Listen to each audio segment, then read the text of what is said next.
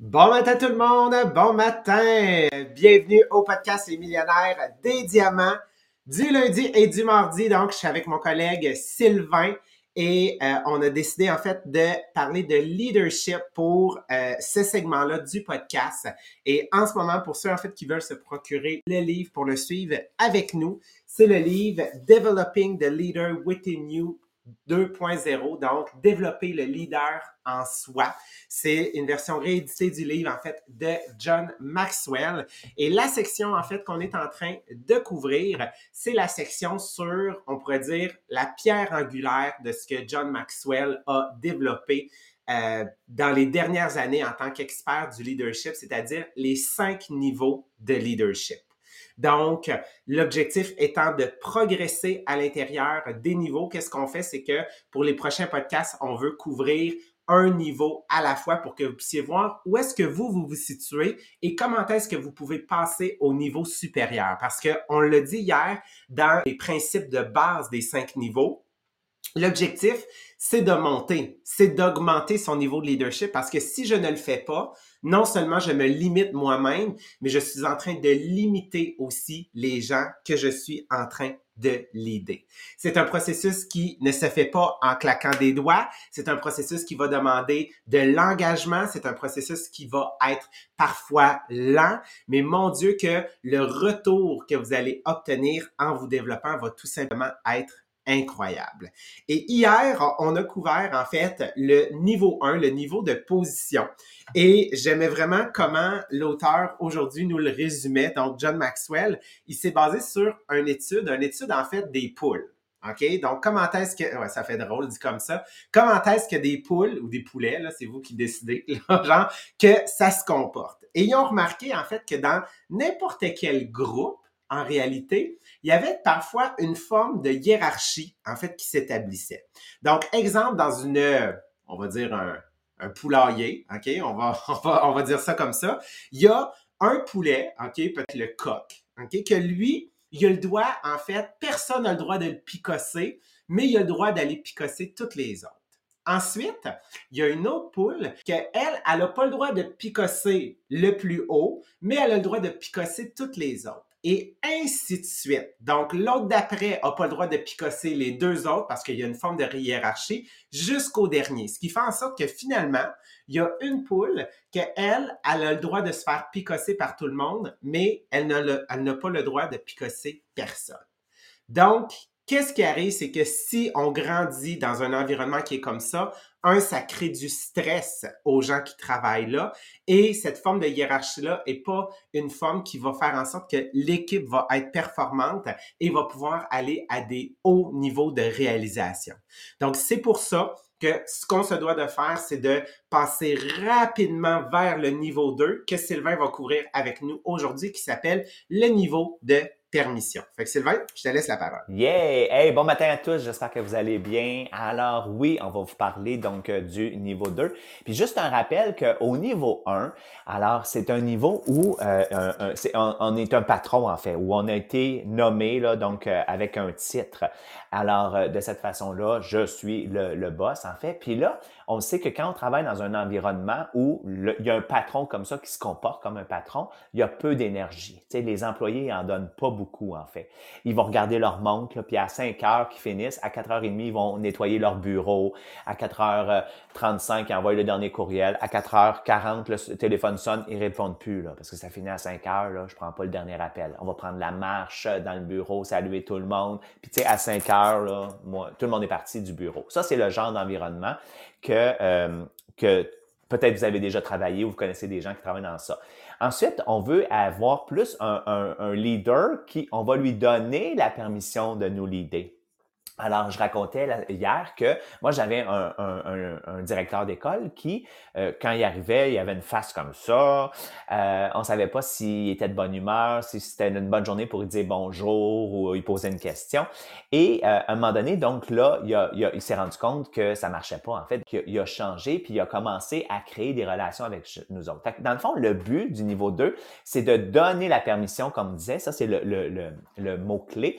Et c'est que on veut que les gens, dans le fond, ils travaillent pour nous sans être obligés. C'est ça, dans le fond, qu'on veut. C'est que les gens vont pouvoir me donner la permission de les leader, en fait. Puis comment on le fait, en fait, c'est qu'ils veulent te suivre. Ils ont envie, ils croient en ton projet, par exemple. Ils croient en une cause. Ils croient en le bien qu'on fait, le service qu'on rend, donc, à la communauté, par exemple.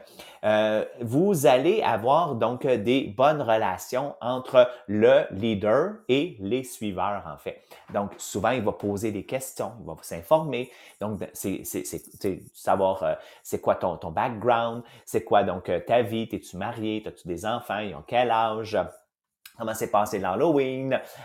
Tu vois, donc ils vont s'intéresser à toi. Puis parce qu'ils s'intéressent à toi, ben là, tu te sens bien dans cet environnement-là, en fait. Puis là, tu es prête à en donner un peu plus, donc, à l'organisation, en fait, donc à ton travail. Fait que, on dit toujours la phrase, les gens ne se soucient pas de ce que vous savez, jusqu'à ce qu'ils sachent à quel point vous vous souciez d'eux. Donc, quand tu sens que tu es important, que les gens posent des questions et tout ça, puis que tu sens que tu as ta place, ben tu vas avoir une bonne relation. Puis comme on le sait, ça se construit à tous les jours. À tous les jours, dans le fond, c'est comme si je donne la permission à cette personne-là de me leader. Puis si, à un moment donné, il y a un bris dans la relation, ben je vais peut-être retourner au niveau 1, niveau de position, que ça, c'est le boss, puis je fais le strict minimum, en fait. Alors, le patron, donc le leader dans ce cas-là, donc il va vraiment se soucier des gens, de l'intérêt. Il va valoriser les gens. Donc, quand il va voir quelque chose de bien, alors il va lui dire à cette personne-là. Quand il va se rendre compte qu'il y a eu une bonne intervention ou que, par exemple, elle a eu des bons résultats, donc il va lui communiquer. Alors, c'est ça qui se passe. Puis moi, ça me rappelle, dans le fond, vraiment le laboratoire quand j'étais enseignant, en fait. C'est ça, avoir une classe, c'est comme un laboratoire. Tu sais, on a 25 personnes qui sont différentes, avec des caractères différents, et que je peux pas agir de la même façon avec Marc-André puis avec Anthony. Ça marche pas. Je dois m'adapter. Puis je dois créer des relations avec chacun, puis sur différents niveaux, en fait. Puis ça me rappelle que moi, quand je commençais, donc le mois de septembre, ben c'était un mois où il n'y a pas beaucoup de matière qu'on va enseigner, en fait. Mais on va créer beaucoup de liens entre les élèves puis entre le prof. Donc ça, c'est plus ma génération de profs, disons, là, qui sommes comme ça. Versus la génération précédente, eux, qu'est-ce qui était important? C'était le programme. C'est les règles qui sont importantes. Puis les relations, ben je connais ton nom, là, c'est bien assez, ouvre ta page 5 puis commence à travailler. Donc tu comprends que ici, c'est plus, ils vont axer ça sur les règles versus moi, je veux dire moi, là. Donc, ma génération, c'était plus sur les relations. Il faut bâtir quelque chose. Puis quand tu as quelque chose de bâti, ben après ça, tu vas aller beaucoup plus vite. Donc, quand tu as connecté avec ton équipe va t'en donner plus. Tu vas avoir plus d'énergie, tu vas vendre plus, tu vas avoir plus. C'est ça, en fait. Puis, ça me rappelle un autre exemple dans mon MLM, en fait, je vais pas la nommer, elle s'appelle Julie. Alors, Julie, elle était une nouvelle recrue dans mon équipe. C'est le fun, Ricky, elle la connaît. Et Julie, elle venait pas au meeting. Imagine-toi, elle venait pas au meeting, mais elle se faisait un meeting parce qu'elle avait commencé avec une de ses amies. Là, ils se réunissaient puis ils se faisaient un horaire ensemble. C'était comme, j'appelais ça l'aveugle qui guide l'aveugle, tu sais. Il savait pas quoi faire, mais il se faisait des horaires puis il se faisait des meetings pour réussir à Tupperware, mais il avait aucune idée c'était quoi Tupperware. Fait que moi, je croyais beaucoup en elle, en fait. Alors, je lui ai dit, écoute, j'aimerais ça aller faire des portes avec toi. J'aimerais ça qu'on aille te présenter à tes collègues et tout ça. Puis la raison de ça, c'est que, imagine-toi, il y avait genre sa voisine de palier, deux plus loin. Debbie est arrivée avec son auto puis elle était allée faire un party chez eux. Juste parce qu'elle l'avait pas dit, dans le fond, qu'elle était une vendeuse. Ça. Fait que j'ai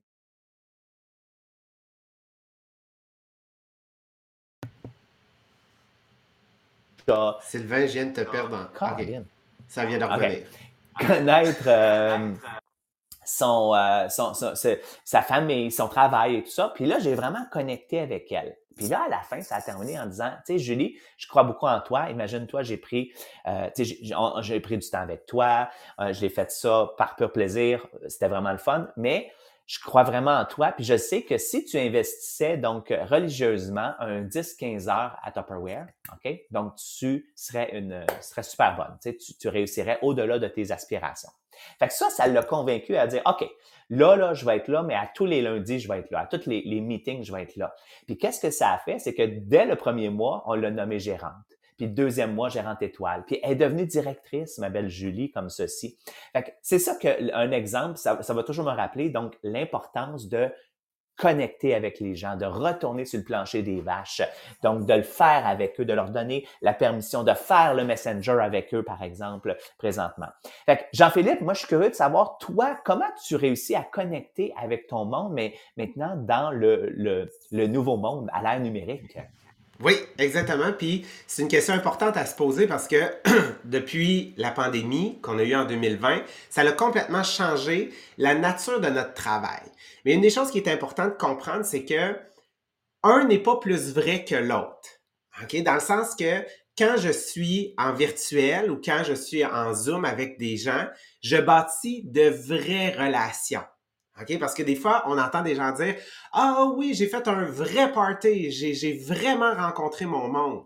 Ouais, mais si, exemple, il habite en Colombie-Britannique, tu pourras pas le rencontrer, OK, physiquement. Donc, il faut qu'on garde en tête que de développer des relations et de bâtir des relations, c'est autant vrai, OK, que ce qu'on faisait en présentiel. Un étant virtuel, un étant présentiel. Donc, il n'y en a pas un qui est plus vrai que l'autre. Donc, comment est-ce que ça fonctionne? Avec les années, les 3 dernières années, j'ai remarqué en fait une certaine de constance ou un genre de, on va dire, protocole ou étape dans le fait de bâtir une relation. Première des choses, c'est d'attirer les gens à soi.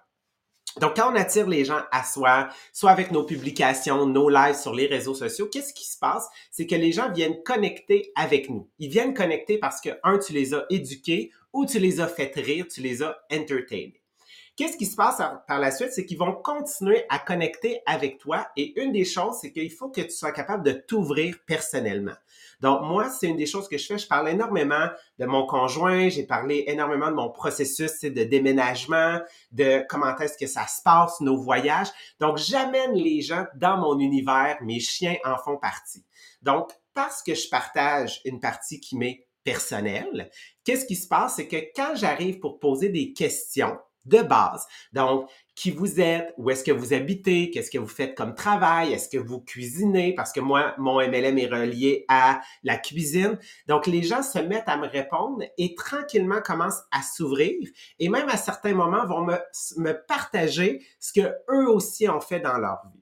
Et lorsqu'on a bâti cette première partie de relation-là, qui est, on va dire, une relation de base, une relation de fondation, certains vont décider de passer au prochain niveau, donc de sauter avec nous dans l'aventure et de vouloir en fait en vendre ou de vouloir développer la business. Et là, à ce moment-là, c'est que les natures des moments vont changer. Donc, ça sera plus juste sur les réseaux sociaux que je vais leur poser des questions. Ça va être, exemple, dans mes splits.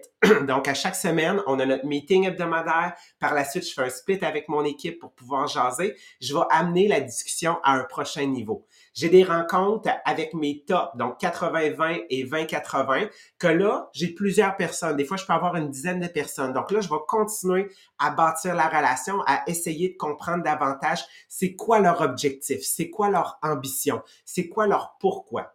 Et je pense que le meilleur moyen, c'est lorsqu'on est en petit groupe. Comme moi, hier, j'ai fait ma première rencontre de 3 avec mes tops. Donc, j'étais moi avec 3 personnes. Et qu'est-ce qu'on a fait? C'est qu'on a travaillé leur horaire pour avoir une business en succès à temps partiel de 10 à 15 heures. Mais en faisant cet exercice-là, ça m'a permis de comprendre la réalité de chacun. J'en avais une que c'était une maman avec 2 enfants qui est entrepreneur elle-même et qui a plein d'activités à tous les soirs de semaine. Un qui travaille au gouvernement est avec son conjoint et une autre qui, elle, travaille 7 jours semaine dans le domaine de la santé. Donc, ça m'a permis de réellement comprendre leur réalité et de faire en sorte qu'on soit honnêtes les deux ensemble et de bâtir un bonding sur les aider à avoir une business en succès. Donc oui, plus je vais réduire, plus je vais être avec des petits groupes pour nous aider à échanger, mieux je vais être apte de les connaître et d'envoyer les bons messages et de m'adapter à leur réalité. Fait que c'est un peu comme ça, moi, en ce moment, que je vois mon processus. Est-ce que c'est le seul processus qui est bon? Probablement pas, mais en ce moment, c'est une des choses que je vois qui peut m'aider, moi, à bâtir des relations.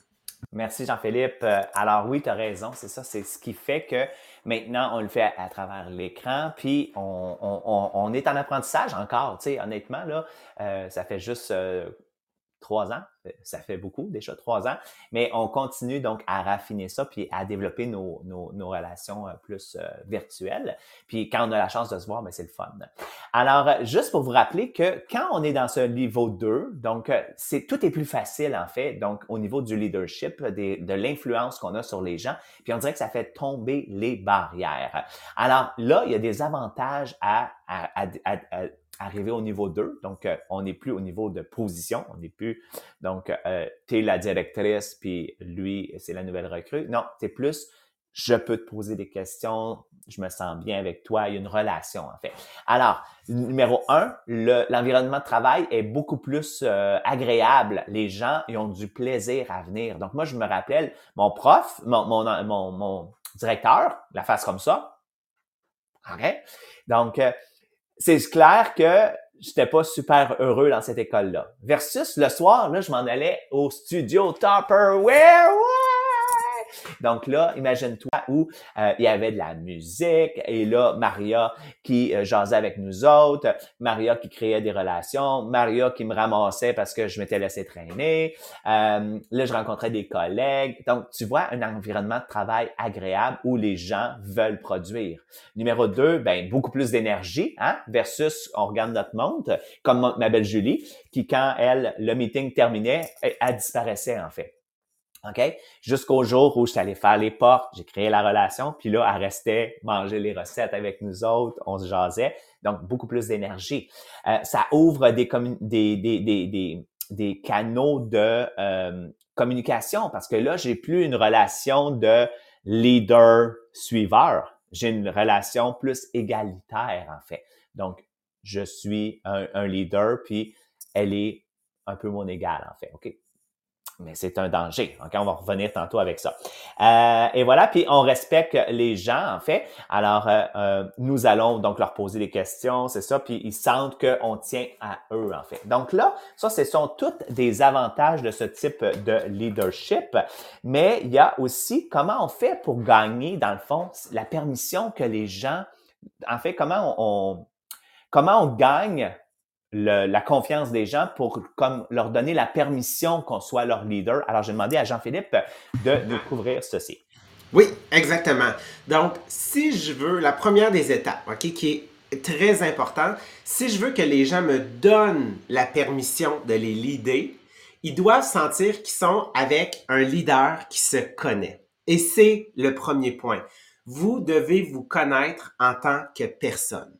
Vous devez avoir une autoconscience de vous-même. Vous devez être auto-honnête avec vous-même et vous devez être auto-responsable de votre personne. Donc, qu'est-ce qui est important ici? C'est de connaître, ses forces et ses faiblesses. Vous devez savoir, vous êtes quel type de personne côté émotion. Est-ce que vous êtes quelqu'un de réactif? Est-ce que vous savez dans X, Y, Z situation, comment est-ce que vous réagissez? Est-ce que les gens peuvent venir, dans le fond, là, vous chercher, vous piquer facilement? Donc, c'est important de savoir, vous êtes quel type de personne et quel est votre type de réaction. Moi, je sais, je suis une personne qui est naturellement distante. OK? Par contre, qu'est-ce que j'ai, une de mes grandes forces, c'est que moi, j'attends pas qu'on me l'enseigne, je vais chercher l'information. Donc, ma directrice, jadis à l'époque, je pense que je l'appelais à tous les jours parce que je voulais réussir. Et Sylvain en est même la preuve, on se connaissait même pas, je pense que j'y avais jamais parlé, je l'ai appelé puis j'ai dit, quand est-ce que tu vas avoir une démo? OK? Et là, il m'a dit, ouais, mais ma démo va être à Mirabel. Puis j'avais dit, je t'ai pas demandé elle allait être où, j'ai demandé quand est-ce qu'elle allait être. OK? Et je me suis présenté, j'ai fait 3 heures de route pour aller l'observer en démonstration. Donc, moi, je suis ce type de personne-là. Ce qui fait en sorte que moi, la manière dont je suis, j'ai transposé ça sur les gens. Dans ma tête, je me dis, tout le monde va venir chercher l'info. Mais non, c'est pas le cas.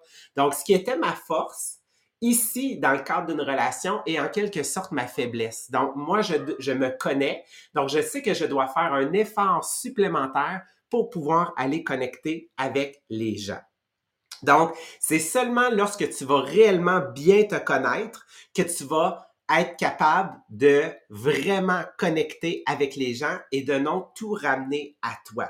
Parce que en général, les gens sont leurs plus grands obstacles. Vous êtes votre plus grand obstacle à bâtir une relation et à votre succès. Donc, prenez responsabilité et dites-vous, si j'ai un effort à faire pour connecter avec les gens, je dois le faire. Deuxième élément pour gagner la permission, vous devez développer ce qu'on appelle un style de leadership orienté sur la personne. Okay? On utilise souvent l'expression « on a deux oreilles et une bouche ».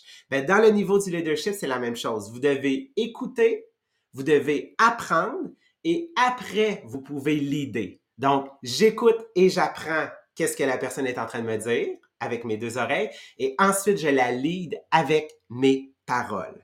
Donc, c'est ce qu'on appelle en réalité aussi c'est une image, en fait, la politique de la porte à double battant.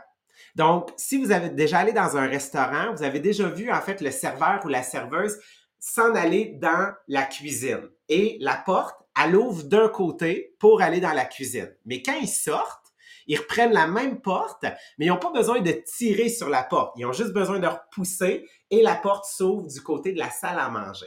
Gardez ce visuel-là. Qu'est-ce que ça veut dire? C'est que si j'ai une porte à double battant, c'est que les gens peuvent rentrer et venir me voir, donc accéder à moi pour me poser des questions, tout comme moi, je dois sortir, donc pousser la porte et aller vers les gens.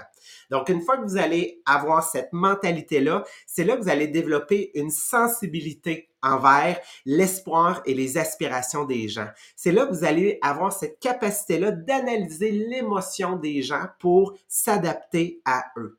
Donc, n'enlevez jamais l'être humain de l'équation. L'idée, c'est l'idée des humains. Vous devez savoir où ils sont, qui ils sont, c'est quoi leurs croyances, c'est quoi en fait leurs émotions pour être capable de les guider. Numéro 3, vous devez appliquer ce qu'on appelle la règle d'or. Qu'est-ce que la règle d'or? C'est de traiter les autres comme tu aimerais que les autres te traitent. OK? Donc, tu dois être capable de te mettre dans les souliers de la personne et de se dire, si quelqu'un, un leader, quelqu'un que je suis en train d'apprendre à connaître, vient vers moi et agit de cette manière-là, est-ce que je serais capable de m'ouvrir à cette personne-là? Si la réponse c'est non, c'est que tu dois t'adapter. Parce que lorsque tu vas te mettre à appliquer la règle d'or, c'est là que tu vas permettre à tout le monde de se sentir respecté. Numéro 4, tu dois devenir l'encourageur en chef. Bref, ici, là, il faut que tu sois le cheerleader de ton équipe, OK? C'est toi qui dois être le plus wouh dans la manière d'encourager les gens. Ça veut pas dire, genre, que tu vas tout le temps être wouh, tu sais, comme le truc, là, qu'il y a où les voitures, là, genre, tu sais, avec les bras dans les airs. Ça veut pas dire que tu vas être comme ça si c'est pas ta personnalité, mais tu te dois, en fait, on dit catch them doing something good, donc de les prendre sur le fait en train de faire quelque chose de bien. Parce que n'oubliez pas, vos paroles ont un impact. Tu sais, faut se souvenir, des fois, il y a un prof ou il y a quelqu'un qui nous a dit quelque chose qui nous a blessés, tout comme il y a quelqu'un qui nous a dit quelque chose qui nous a encouragés. Dites-vous que vous avez le même impact. Parce que Mère Teresa le dit, les mots gentils, OK, même s'ils sont courts et faciles à dire, ils ont un écho infini dans le temps. Donc, gardez en tête que vous avez cette responsabilité-là d'encourager les gens, mais qu'est-ce qui est le fun, c'est que c'est là que vous allez aussi avoir ce qu'on appelle un retour, parce que les gens vont être contents de vous voir parce qu'ils savent c'est quoi cette relation-là qu'ils ont bâtie avec vous. Et finalement, numéro 5, vous devez trouver ce qu'on appelle une parfaite balance entre la prudence et la franchise.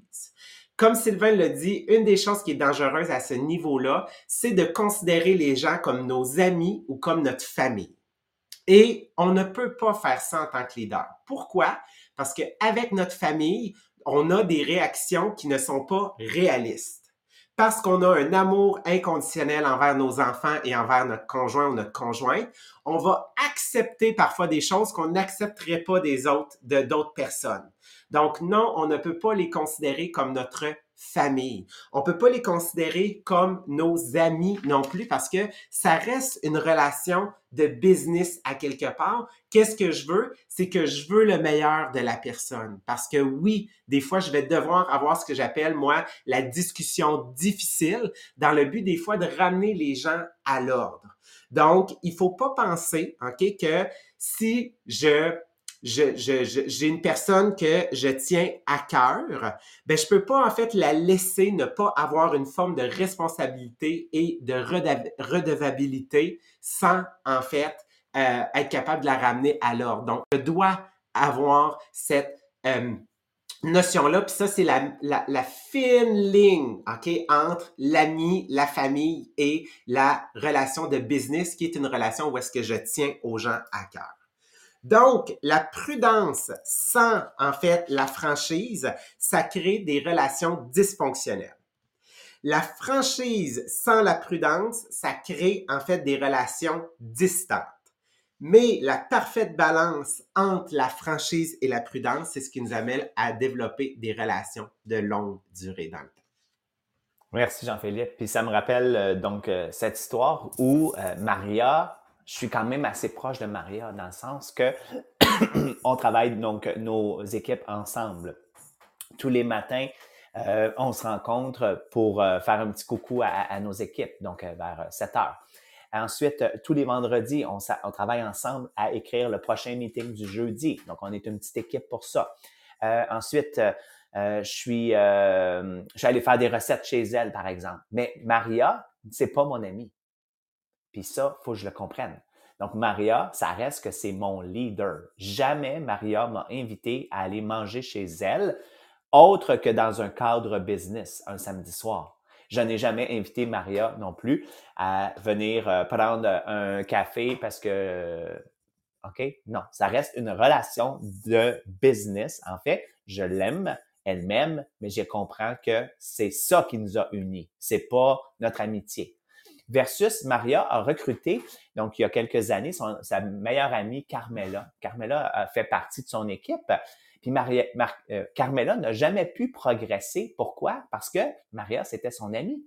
Donc, quand Maria voulait donner donc ses recommandations à Carmela, ben là, Carmela, elle entendait son amie. Fait qu'elle disait, ben voyons là, tu sais, ton discours. Comme les enfants de Maria ont été dans son équipe, ben jamais ça aurait pu fonctionner parce que il y avait cette, ben c'est quand même drôle parce que Maria vient de sa mère là, donc la mère de Maria a été mais je pense que c'est très difficile, donc c'est ça, dans une relation où on désire donc être des amis. Donc, faut pas franchir cette ligne-là. Ça doit rester une histoire qu'on s'est connue donc pour la business, en fait. Et si je veux que tu sois mon mentor, OK? Donc, on veut pas tomber dans le piège d'être des amis parce qu'un ami, ça dit pas toujours qu'est-ce qu'on doit entendre, en fait. OK? Donc, c'est ça. Versus un leader, il va te donner donc le coup de pied pour te faire avancer parce que c'est ça son rôle, donc de vouloir plus pour toi, en fait, t'aider à atteindre plus. Alors voilà. Alors, on va se retrouver donc lundi prochain pour continuer donc la suite de ce podcast. Alors, on va y aller avec Jean-Philippe, ça va être quoi déjà là? Ouais, on passe au niveau 3, c'est le niveau de production. Donc là, c'est les gens continuent à te suivre et veulent donner des résultats à cause de l'exemple que tu es sous forme, en fait, des résultats pour ton équipe ou ton domaine de travail. Et voilà, donc demain, soyez là pour le troisième, le deuxième livre, donc Hello Fears, c'est ça? Puis Yes! donc avec Jean-Philippe, Marie-Pierre et Maria. Alors sur ce, bonne journée à tous et on se revoit donc nous lundi prochain.